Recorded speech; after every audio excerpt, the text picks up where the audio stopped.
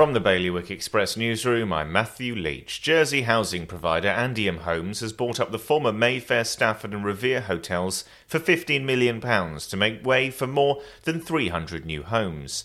Meanwhile, Guernsey's Civil Contingencies Authority looks set to continue leading the management of COVID-19 through the use of emergency regulations for months to come, if the states agree to proposals in a policy letter.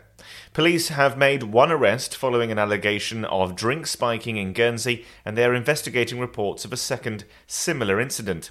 And Broad Street in Jersey should be kept traffic-free in the long term, and the look and feel of the area should be improved. A board tasked with advising the Infrastructure Minister has concluded. For more on all of today's stories, you can visit bailiwickexpress.com. Your weather today is going to be a mainly sunny day. Wind will be an easterly, light force 3 to 4, and there'll be a top temperature of 6 degrees. And that's the latest from the Bailiwick Express news team.